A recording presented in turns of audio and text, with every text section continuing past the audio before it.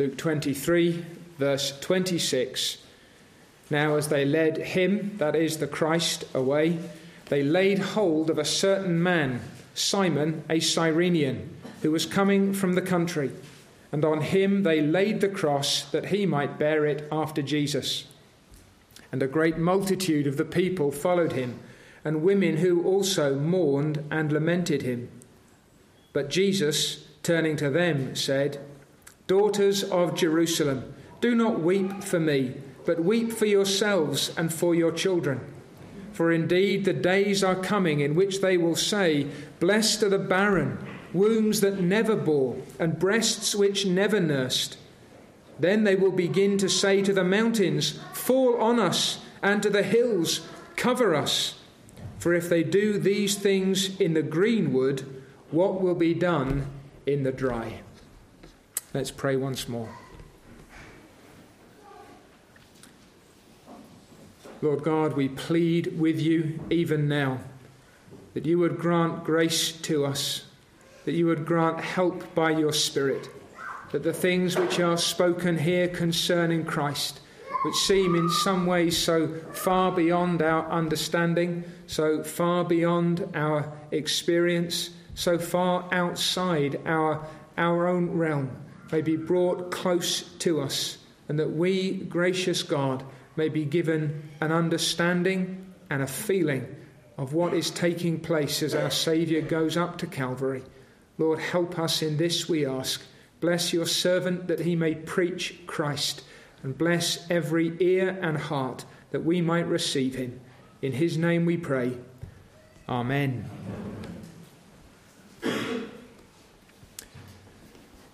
The cruel and the unjust sentence has now been passed.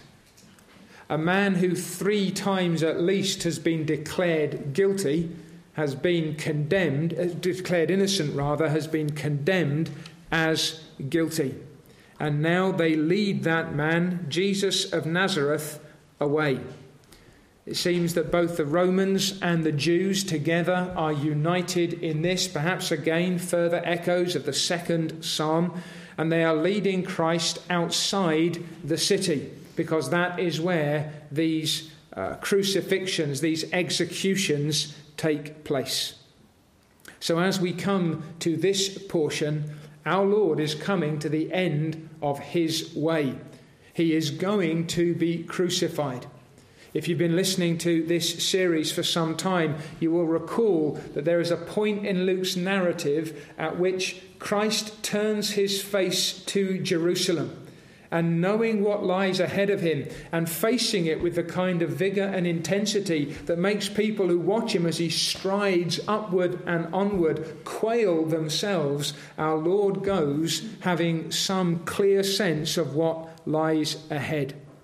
But that sense has been intensifying over the last few hours of his earthly experience. He's been in the Garden of Gethsemane. He's felt the cup of the wrath of God being put in his hands. He's pleaded that if at all possible it might pass from him, but he has submitted himself to the will of his Father. And so now he feels then the weight of our sin in his soul, in his mind. How could it not be under the circumstances? The shadow of the cross is looming ever larger. And in his flesh are the marks of abuse that he has suffered over the course of the previous 10 to 15 hours. Some of which Luke has not gone into in any great detail, but as you piece together the records from Matthew and from Mark and from Luke and from John, you feel something of the weight and the horror of his physical agonies. His whole being, within and without, is now bruised and torn. And they lead him up to Calvary. Now, what I want you particularly to see as our Lord goes up to be crucified is the selfless love and sincere compassion that shine forth. And there are details even in this brief portion of God's word which point us toward the very heart of our Lord as he goes to die. The first thing we'll look at is the man who helped. a man called Simon, who was a Cyrenian. Then we'll consider the women who mourned. And then we'll turn our particular attention to the prophet who warned. First of all, then, the man who helped. As they led Jesus of Nazareth away, they laid hold of a certain man, Simon, a Cyrenian, who was coming from the country, and on him they laid the cross that he might bear it after Jesus.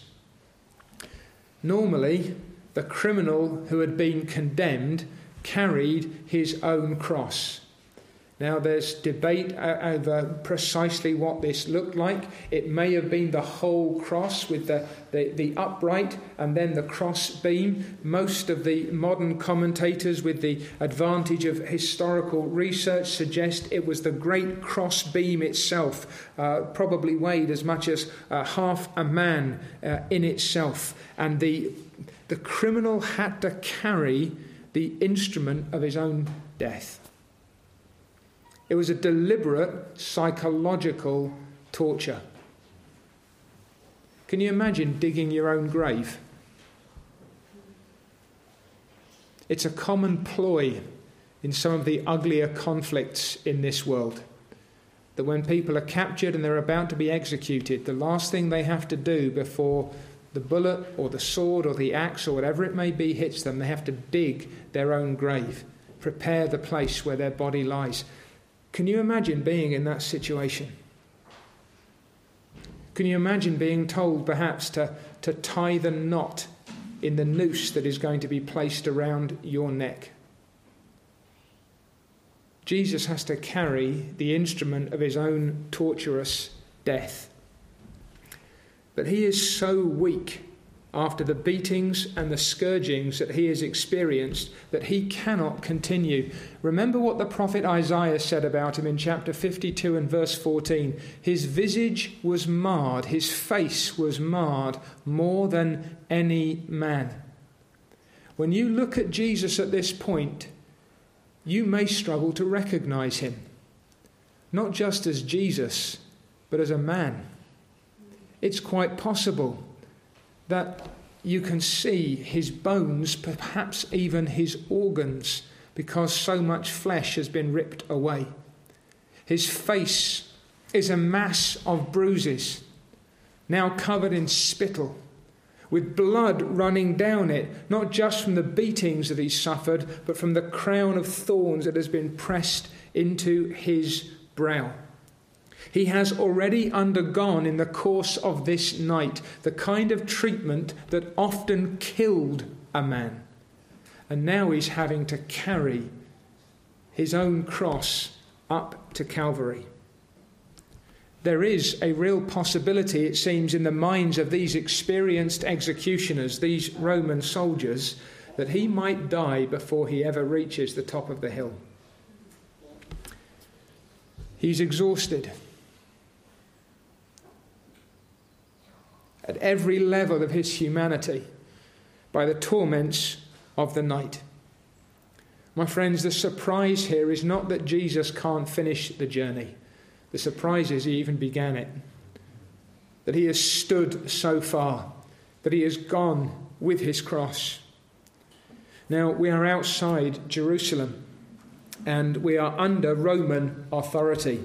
And the Romans can enlist Jews. That's what they're doing when they lay hold of Simon, a Cyrenian. It's coercion. Remember that our Lord had said a long time back, before these things had come into view, he said, if someone tells you or makes you go 1 mile with him, go the extra mile.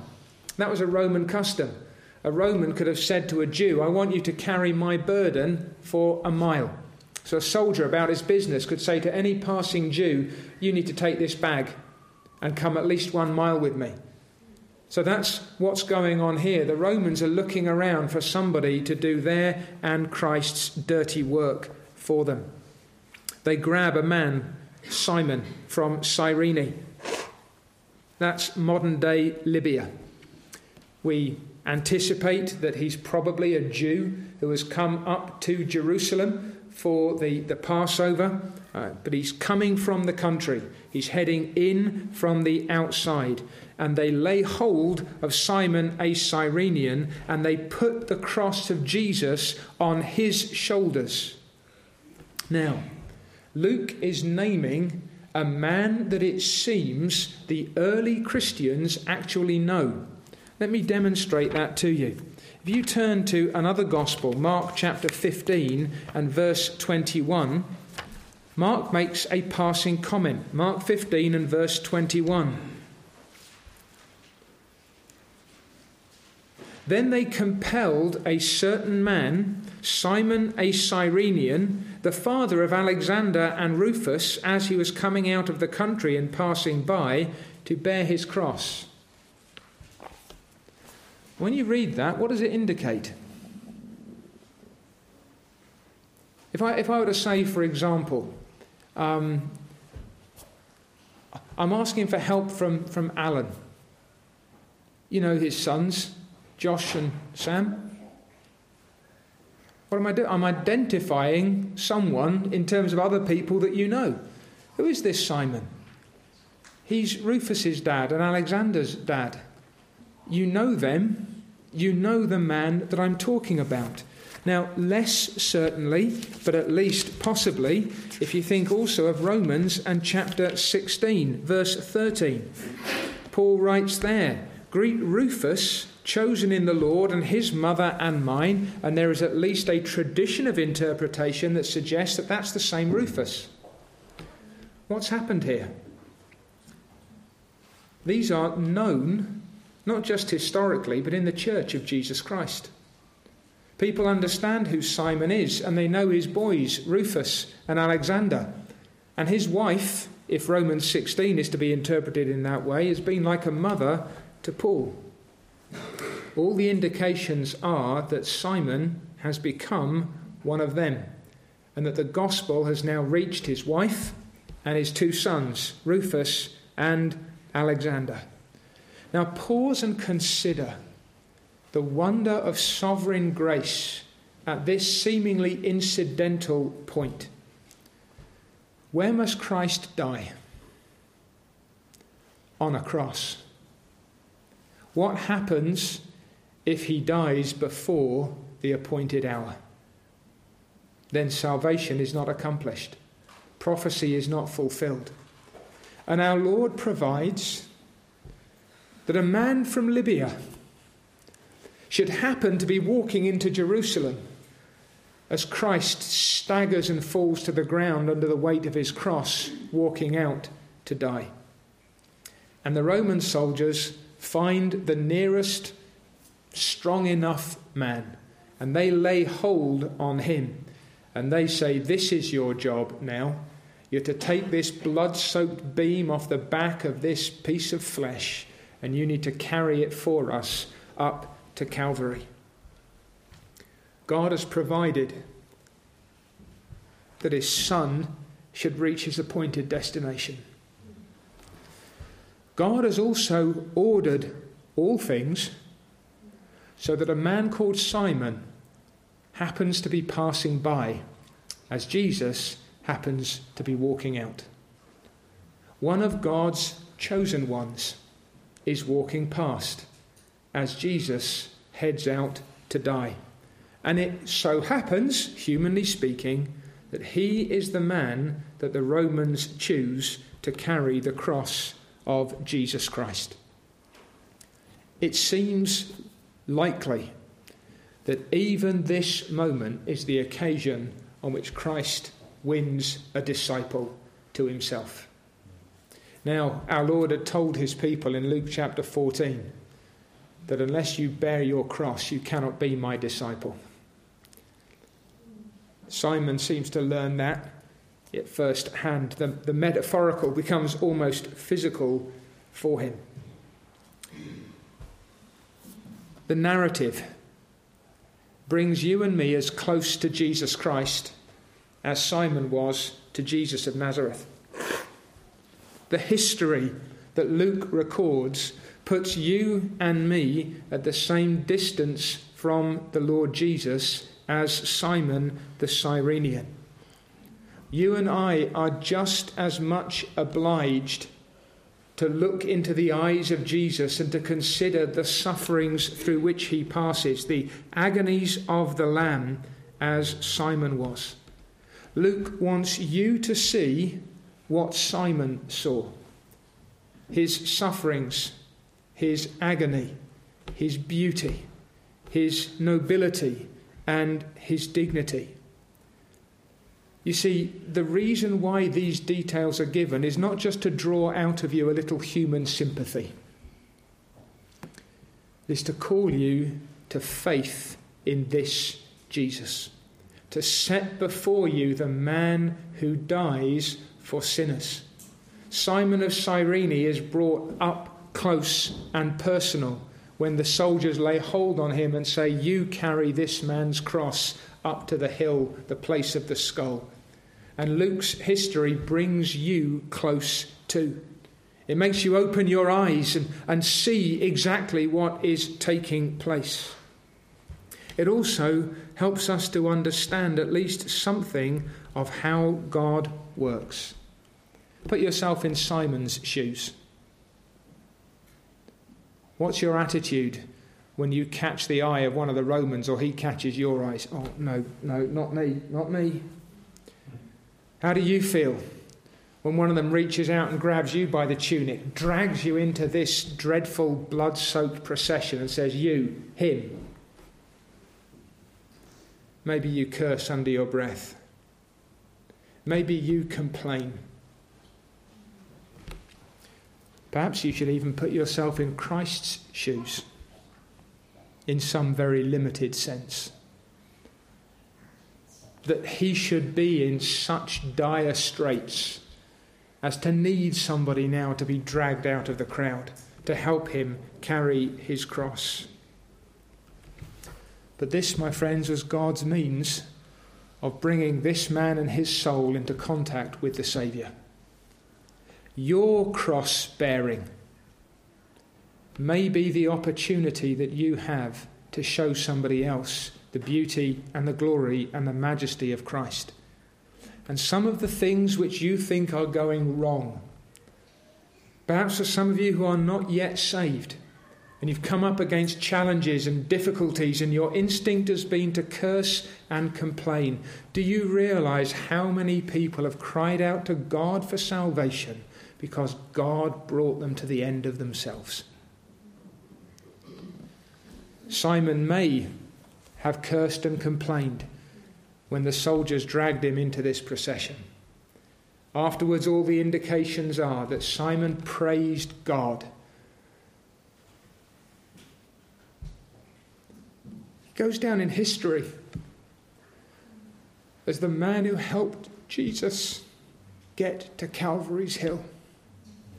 He came to see his sufferings, came to see his sorrows. And these, it seems, may have been then the first steps in his discipleship. The man who helped, in the providence of God, Simon the Cyrenian. And then there are women who mourn. There's a great multitude that follows. They may be curious. It may be that this is a spectacle that they like to see. It wasn't so long ago that a good hanging, as they used to talk about them, some of the British jails would attract enormous crowds. The guillotines in the French Revolution would be thronged by people eager to see the death of these condemned men and women. And the suggestion is that that is what is taking place here. Now, among that crowd, though, Luke identifies women who mourned and lamented him. He doesn't comment much about precisely why they're doing this. It was customary.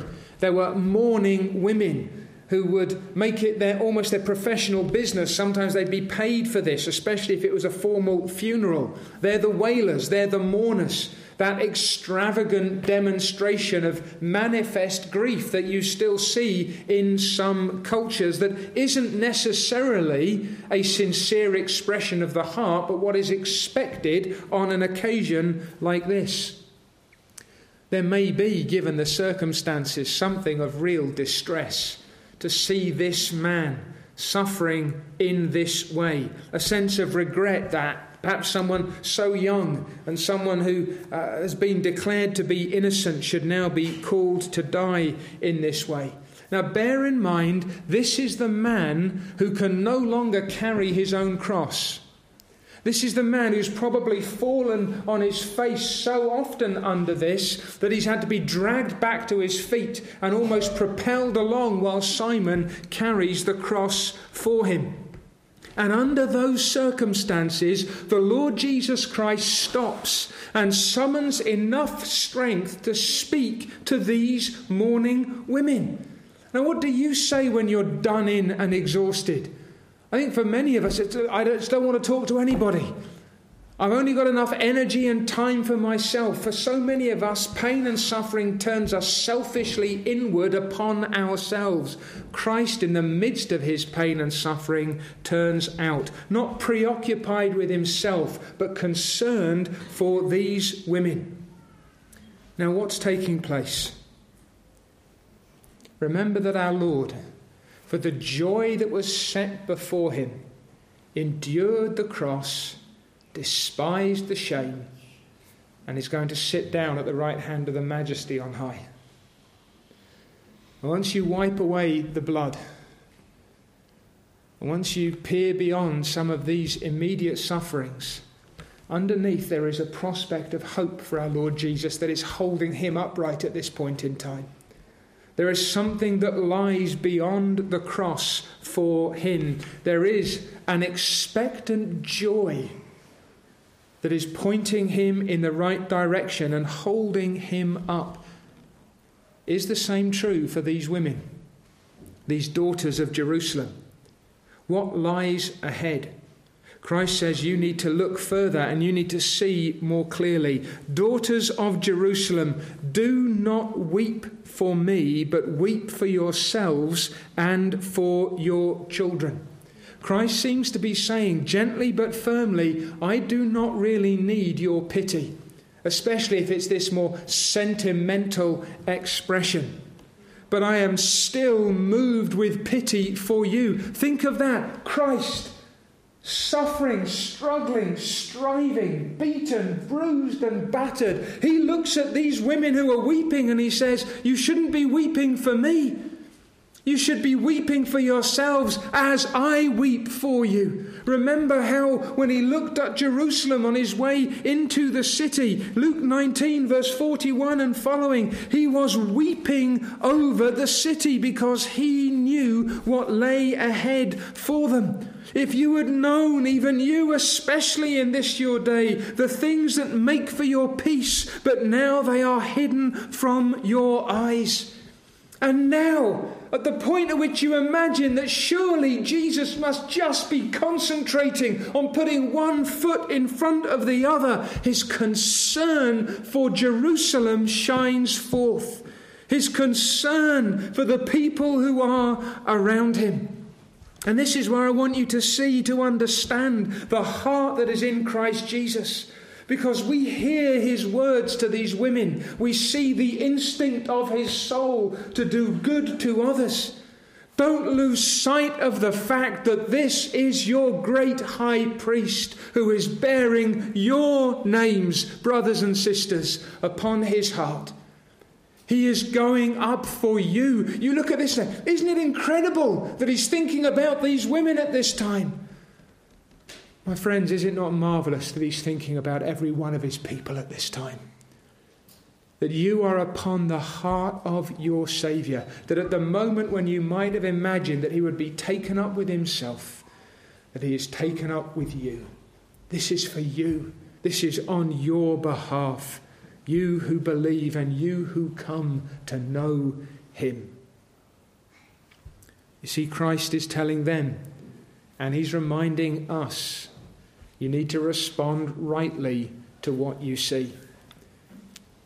It seems likely that these women are being prompted by the immediate horror of Christ's sorrows and struggles. And he's saying, make sure you weep for the right people, for the right reason. It's one thing to hear these details and to feel your soul oppressed. But what about your sin? What about the consequences of your sin?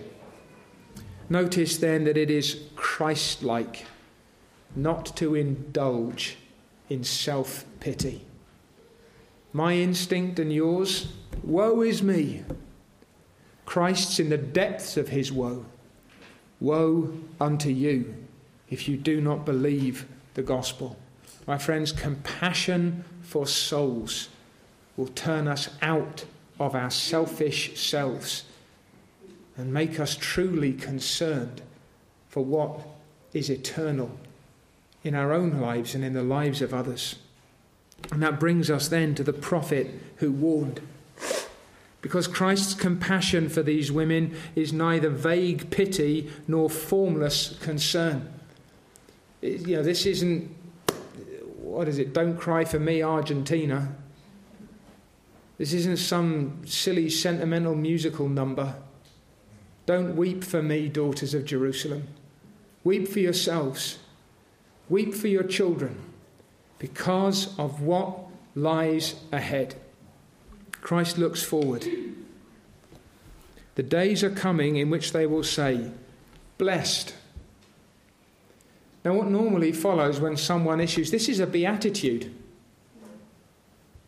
Christ has issued beatitudes before, but he's saying there is going to come a point in their history at which there will be an apocalyptic reversal of everything that seems normal and happy now. If you go back to the Psalms, especially Psalm 127 or those like it, blessed are the women who bear.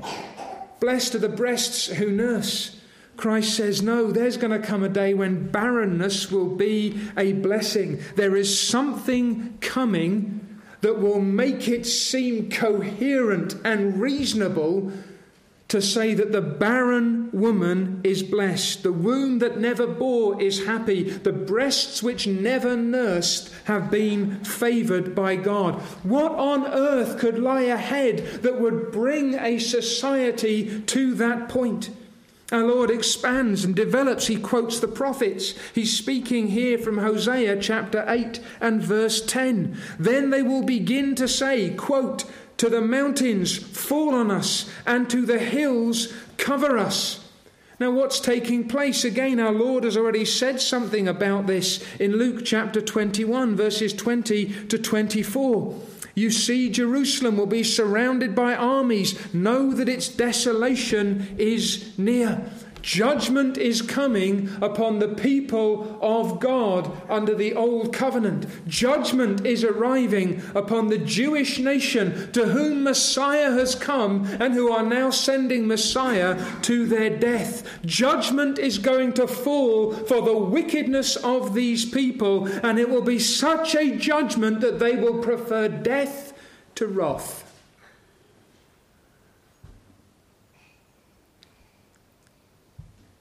I can't imagine, I may be wrong, I can't imagine that many of us have ever reached the point at which, because of grief of soul and agony of body, we would say, it is better for me that I should die than live. If you read the history of the Soviet gulags and the worst of communist Russia, the living envied the dead. Christ says that there's such a fearful outpouring of wrath coming that those who have families and children would wish that they'd never had them. And people will look around at the mountains and the hills and they'd rather be swept away by an avalanche, swallowed up by an earthquake, crushed by the rocks and the hills, rather than face what lies before them. For if they do these things in the greenwood, what will be done in the dry? Some of you boys are Cubs, Scouts. You enjoy making fires, even if you're not in Cubs and Scouts. Some of you perhaps have had burners at home. You don't start a fire with green wood. Green wood doesn't burn, not particularly well, not particularly quickly. The fire doesn't take. But you put it in the dry, it catches and it flares and it flames. Now, Lord Jesus uses this illustration, and I think he's referring primarily to himself. If they do these things in the green wood, who will bring the judgments upon Jerusalem that they deserve? The Romans will be the instruments of God's wrath. And in AD 70 they will come, and they will bring such a fearful terror upon Jerusalem that I will not tell you some of the details of what happened in that city under siege. Christ is in their hands now, an innocent man. And he is going up to hang at Roman hands under the wrath of Almighty God. This is what they're doing in the greenwood. What will happen to the dry? If the Lord makes the Romans the means of judgment against his own Son, what of those upon whom he brings his wrath for the sins that they have committed against him and against his Son? If they do these things in the greenwood, what will be done in the dry? Remember who speaks and where and to whom. Jesus, God's Saviour, who is now on the last steps of his way to lay down his life for all those who trust in him, warns these women concerning the wrath which is to come. You do understand, don't you, that a warning is a mercy. Christ has never revelled in the judgment that is to come. It is holy, it is true, it is righteous, it is just. But Christ has wept over Jerusalem. And now he says to these women, you should be weeping too. Weeping for your sins and the judgment which will follow them. Because you have disobeyed God, you have rejected his Messiah, you have walked in your own ways, and perhaps even now you do not understand what is taking place before you. What does the warning give? The warning gives you an opportunity to stop. The warning gives you an opportunity to consider what is happening. The warning gives you an opportunity to repent and to trust in Jesus Christ. And the warning comes from the very mouth of that Jesus. See, when Christ tells you, my friends, flee from the wrath which is to come, those words fall from the lips of the man who has tasted that wrath for his people, who has drunk the cup of judgment on behalf of all who will trust in him. It is not spoken unfeelingly, but most profoundly. And it comes from a heart of love, a heart of selfless compassion. Christ warns by way of his word, by way of his servants, in order that you might flee from the judgments which lie ahead. See, what is striking here is that this is not the last time that this Hosea language is used in our Bibles. The imagery is there in Hosea chapter 10. The echo is here in Luke chapter 23. The last fearful crash is in Revelation chapter 6, verses 16 to 17. When the day of the Lord comes, when the last great judgment arrives, of which the judgment upon Jerusalem was a mere shadow and picture, when even the great ones of the earth, the ones who you think would be standing at the last, the men armed and mailed who can stand against any foes.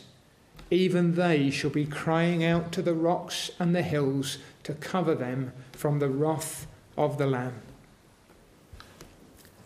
And so our Lord Jesus turns to these women, and by extension he turns to you and me this morning, and he says, I want more than a natural grief. You may look at my sufferings and my sorrows and you might say, that's awful, that's terrible. How could any human being do that to any other human being? And if that's as far as you go, and even if your eyes fill with tears and your stomach churns at the prospect, Christ says, go beyond a natural response. What am I doing? Where am I going? Why do I go? See, so often today, religion is simply meant to stir up emotion. True religion is meant to prompt contrition, repentance, grief over sin, a consciousness of the judgment that our sins deserve, and warned by the grace and mercy of God, and with Christ as Saviour set before us, to turn from our sins now and to trust in him. I want you to see then the sufferings of the Lord Jesus. I want you to grasp something of his agonies, but I want you to hear his warnings. If this is what they do in the Greenwood, if this is what happened to a Jerusalem which rejected God and his Christ, what will happen to you in the last great day? My friends, that warning comes because Christ loves you. The warning comes because I love you.